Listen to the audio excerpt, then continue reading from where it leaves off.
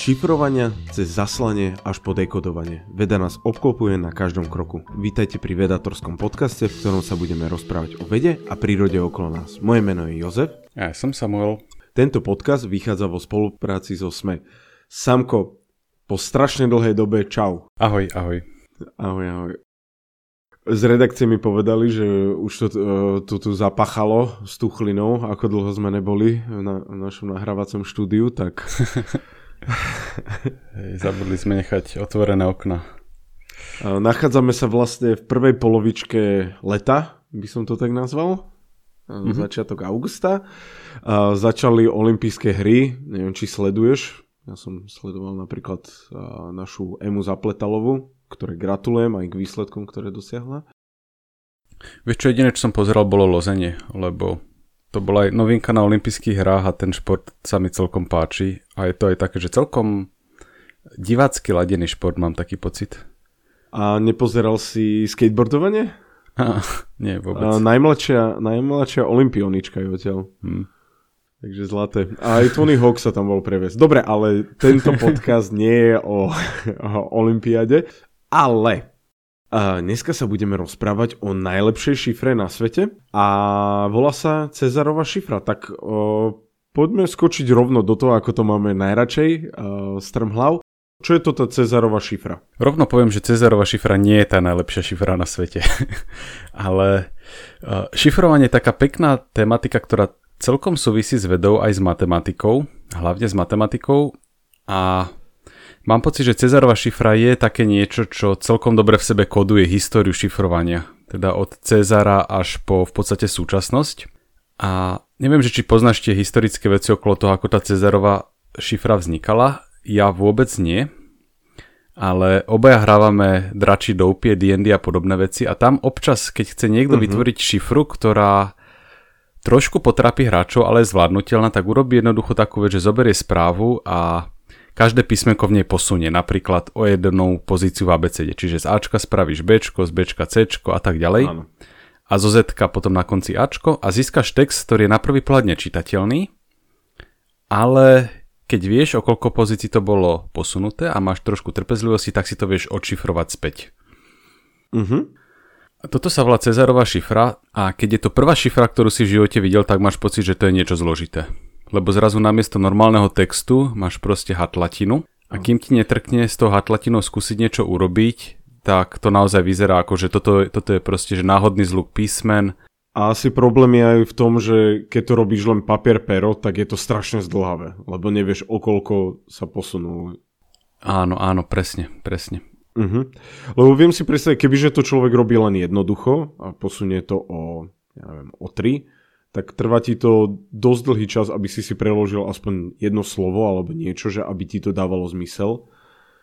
Ale asi tuto nekončí tá šifra, lebo by sme sa o nej nerozprávali ako o takej super šifre. No v podstate Cezarova šifra končí zhruba pri tomto naozaj, že zoberieš, otočíš si tú abecedu o niekoľko písmen a ten človek, ktorý to chce rozlúštiť, musí vedieť, o koľko písmen to má otočiť späť. Čiže keď mu povie, že je to posunuté o 3 a on vidí napísané písmeno D, tak vie, že v skutočnosti ty si tam mal písmeno A napríklad. Čiže keď mu povieš, dáš mu ten text a dopredu ste sa dohodli, že je to posunuté o 3 znaky alebo o 3 písmena, tak on si to celkom ľahko odšifruje. Áno, to asi aj možno vie v hlave, takéto jednoduché posunutie. Áno, presne. No a problém s touto šifrou je, že keď sa dostane k niekomu, kto to nemá odšifrovať, ale na chvíľku si na to sadne, tak to dokáže rozlúsknuť. A to napríklad z takého dôvodu, že písmená v jazykoch sa ti neopakujú rovnako často. Napríklad máš veľakrát písmeno A v slovenčine. Ale X napríklad veľmi málo. A X veľmi málo. Takže môžeš sa zahrať takú hru, že pozrieš sa, aké sú najčastejšie písmená v tom zakodovanom jazyku, alebo v tej zakodovanej správe a teraz skúsiš, že ak to je napríklad písmeno F, tak skúsiš, že tak Ačko je posunuté na F o toľko a toľko miest a skúsiš, či sa ti ten text vráti do pôvodného stavu na niečo zmysluplné. To sa hovorí, že frekvenčná analýza, že pozrieš sa na zastúpenie písmen a porovnáš to so zastúpením písmen v jazyku, ktorý predpokladá, že tá správa, že v ktorom je napísaná. Cezar bol ešte taký, že u ňoho sa toleruje, že OK, tak začali to vtedy používať, tak človek netušil, že to má rozšifrovať, ale dnes by si takéto niečo netrúfol urobiť, lebo naozaj, že na toto si človek sadne s perom a papierom na pol hodinu a rozlúskne tú šifru, zistí, že okoľko písmen je to posunuté. Pri najhoršom vyskúša všetkých tých 26 kombinácií, alebo teda 25, keďže asi otočenie o nič sa neráta. Áno. A skúsi vieš preložiť prvých 10 znakov a že či to je zmysluplné slovo, alebo či to je čisto proste bláboli. Takže táto šifra by v modernej dobe plnej počítačov, ktorí túto vec vedia otestovať za chvíľku, nemala mať priestor. Povedzme si, že keby takto sú kryptované naše dáta, tak aby by nemuseli byť možno kryptované. A prekvapivo som ale zistil, že chytili bossa veľkej talianskej mafie, ktorý sa volal Bernardo Provenzano, taký, že bossov sicilskej mafie. No a zistili, že on práve využíval túto jednoduchú Cezarovú šifru, kde vlastne jeho tajné správy boli posunuté o niekoľko písmen. Tie správy mohli byť napríklad, že objednávky jedla, aj takéto veci tam boli, akože úplne, že banality, až po také inštrukcie pre rôznych členov jeho mafie a on teda napáchal veľké zločiny, pozabíjali veľa ľudí. Takže aj takéto správy, ktoré teda on dúfal, že sa nikomu nedostanú, zašifroval len takouto úplne akože tupučkou, jednoduchou šifrou. A to kedy bolo toto? To vôbec o tom neviem. Vieš čo, ja som ten článok našiel z roku 2006 a tie vraždy, ktoré on páchal, boli v 90. rokoch, takže niekedy medzi tým. Tomu niekto mohol povedať, možno keby nezabil toľka tých ľudí okolo seba, tak mu možno niekto povie, že to je dosť jednoduchá šifra, šefe. Možno mu to niekto povedal, vieš, a bol posol zlých správ, ešte k tomu zle zašifrovaných, takže... Hej. Taký bezpečnostný expert Bruce Schneier o tom povedal, že to bola taká že škôlkarská kryptografia. Že to ti môže fungovať, že keď chceš niečo pred súrodencami, nechať utajené, ale teda, že je fakt divné, že oni nemali aspoň jedného počítačového experta, ktorý by im povedal, že toto je proste úplný nezmysel. No každopádne, že tak toto vymyslel Cezar a ľudia to evidentne niektorí používajú dodnes, ale pomerne rýchlo sa zistilo, že toto nie je nepriestrelná šifra, lebo v podstate máš dlhú správu, na ktorej odšifrovanie ti stačí vedieť jedno jediné číslo. A každý kúsok zakodovanej správy ti dáva takú informáciu o tom jednom čísle. Vieš, napríklad tou frekvenciou tých písmen. Čiže každý jeden zašifrovaný bit ti niečo hovorí o tej šifre a keď máš správu, ktorá je oveľa dlhšia ako tá šifra, to jedno jediné čísielko, tak to číslo vieš proste zistiť. No a ak si pamätáš na meno Claude Shannon, ktorého sme podľa mňa už aspoň 2 alebo 3 krát spomínali. Veľmi známe, počkaj, kde sme ho... Keď sme sa rozprávali o šírení signálu. To bol ten baron? Nie, to bol baron Kelvin, ale Claude Shannon bol taký ten zakladateľ teórie informácie. Okay. A potom sme ho tuším aj v epizóde o entropii spomínali. No a on sa venoval aj šifram. V podstate rozmýšľal, že aké sú podmienky na to, aby bola šifra nerozlúštiteľná. A on sa na to pozeral presne z pohľadu teórie informácie, teda, že máš nejakú kódovanú správu nejakej dĺžky a na jej zašifrovanie si použil nejaký špeciálny kód inej dĺžky. A teraz otázka je, že za akých podmienok to je bezpečná komunikácia. No a on zistil, že bezpečná komunikácia je to len za takých podmienok, že používaš takú istú dlhú šifru, ako je šifrovaná správa.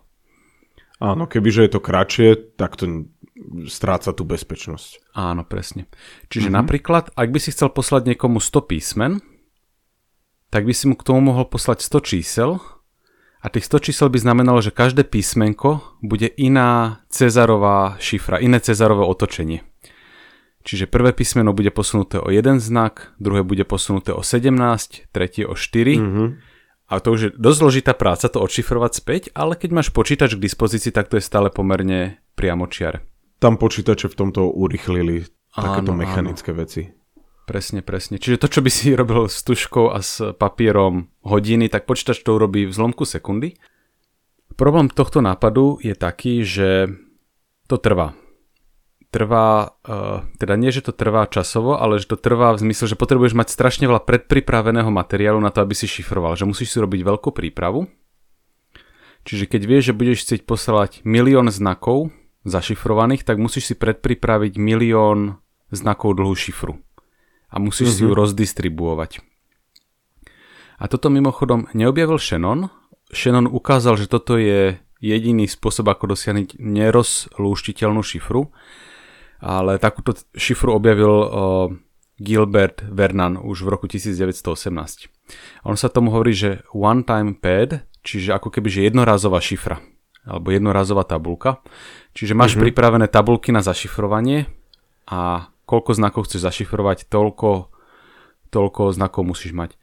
Mimochodom, s tým Cezarom je to trošku nepraktické, lebo máš 26 písmen, tak ono sa to prakticky robí tak, že máš správu si prevedieš do jednotiek a nuliek a potom tá tabuľka ti hovorí, že ktoré z tých jednotiek a nul máš preklopiť.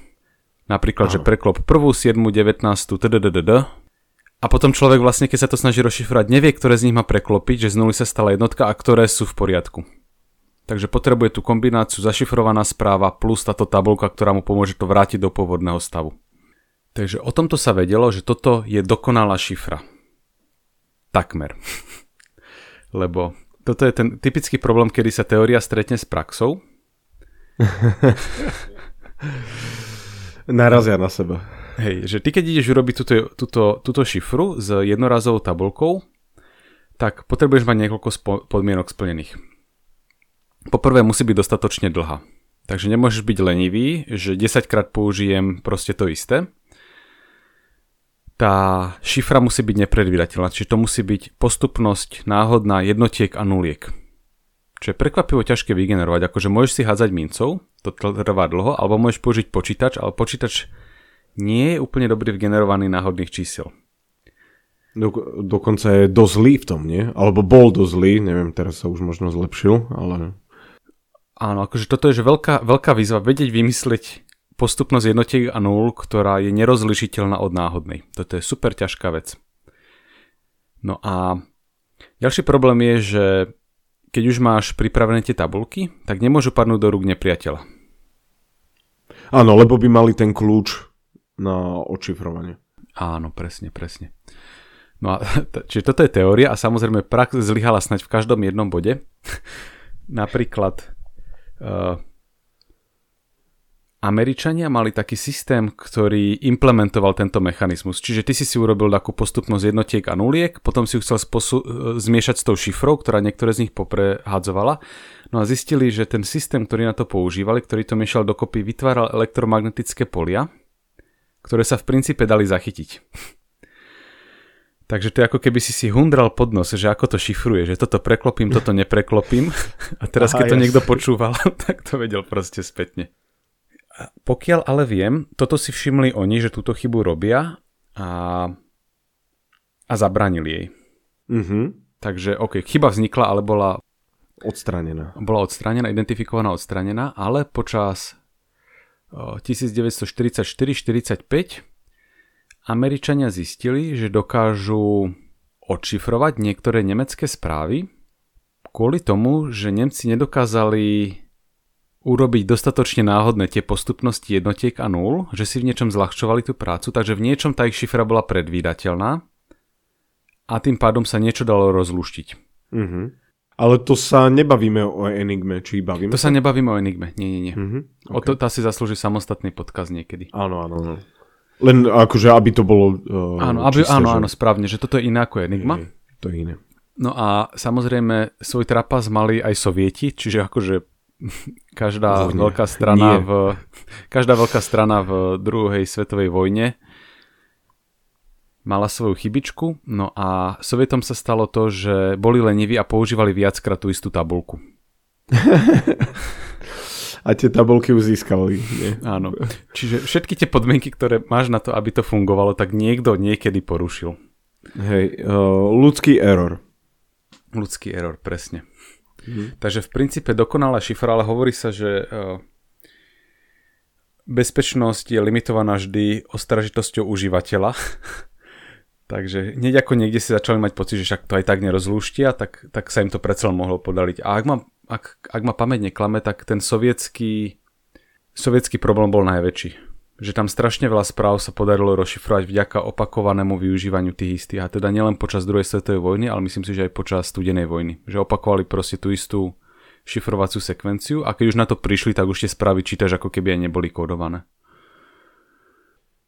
Dobre, a dá sa to nejak urobiť jednoduchšie? V podstate vždy ťa môže pokúšať spraviť takúto vec, že ty potrebuješ vytvoriť, dajme tomu, že 1000 náhodných jednotiek a nul na to, aby si poslal správu s 1000 bitmi. A otázka je, že či neexistuje počítačový program, do ktorého vložíš 10 náhodných čísiel a on ti z neho vypluje 1000 náhodných čísiel. A odpoveď je, že dokonalý nie, ale takmer dokonalý áno. Tomu sa hovorí, že pseudo náhodné čísla. Že ešte to nedosahuje tú náhodnosť. Áno. Že nie je to, že úplne že dokonale nepredvídateľné, ale je to secakra ťažké na odhalenie toho, že by to predvídateľné bolo. Čo je mimochodom, že veľká otázka v informatike alebo v takej teórii komplexnosti, že vlastne ako urobiť, že dokonalý generátor náhodných čísiel alebo zase ako to rozlúsknuť. Áno, dobre si to povedal, lebo aj kockové generátory to nikto nemá rád, keď hrá D&D a dračak, tak proste to je... Jo. Lebo vieš, že to nie je... Tak proste, tá kocka je najlepší generátor toho náhodného čísla. Ono stále to veľa lepšie ako ľudia, lebo existujú zase také iné programy, do ktorých ty máš akože náhodne vymýšľať jednotky a nulky a on sa snaží predvídať, čo spravíš. A ľudia sú v tomto úplne mizerní, že 70% prípadov dokáže správne predvídať, čo dáš ďalší znak. Lebo... Akože to nehovorím, ľudia, akože viem si predstaviť, veď ľudia idú do svojich patternov a tak, takže... No presne. Čiže keď urobíš pseudonáhodné číslo, tak dokonalý program to dá na trošku viac ako 50%. Veľmi málo, ale nad. Takže vieš vymysleť niečo takýmto štýlom. A aj to niekto takéto vymyslel. Bola taká šifra, ktorá sa volala, že RC4, čiže RC4. Rivest to bol jej objaviteľ a C ako cipher, šifra. A 4 bolo číslovanie.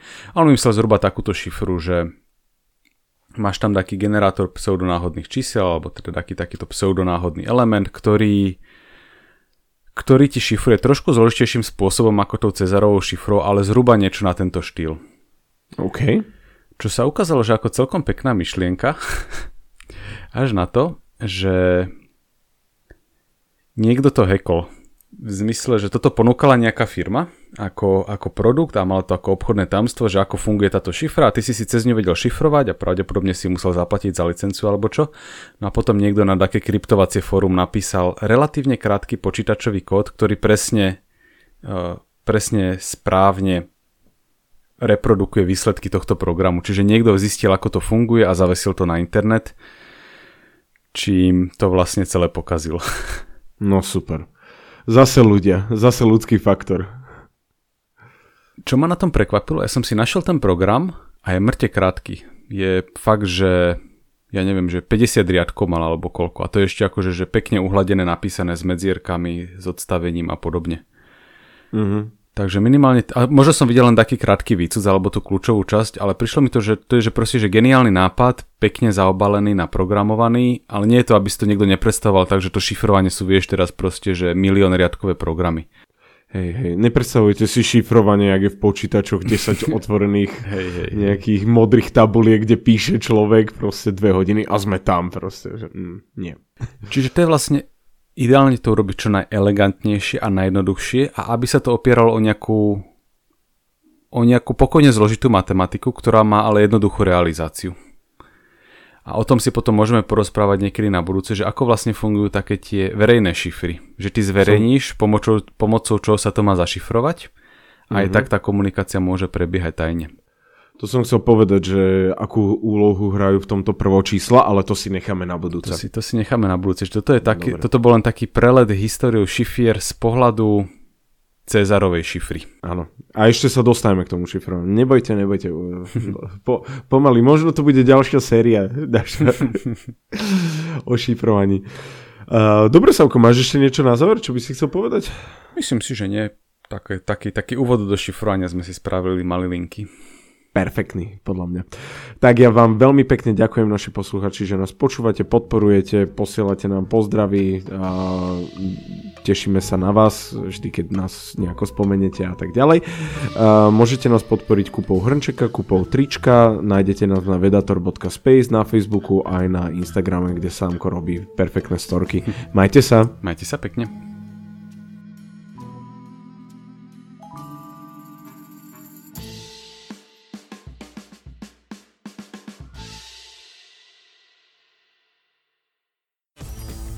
Čo sa potrebujeme naučiť, aby nás umelá inteligencia neobrala o prácu? Ako prelomili Kočnerovú trému? A na čom najviac zarába Apple? Ja som Dávid Tvrdoň. A ja som Ondrej Podsúbka a každú sobotu v podcaste Klik s Dávidom rozoberáme nové správy o technológiách a sociálnych sieťach. Náš podcast Rodiny Sme nájdete na sme.sk/klik alebo všade, kde sa dajú počúvať dobré podcasty. Každú sobotu.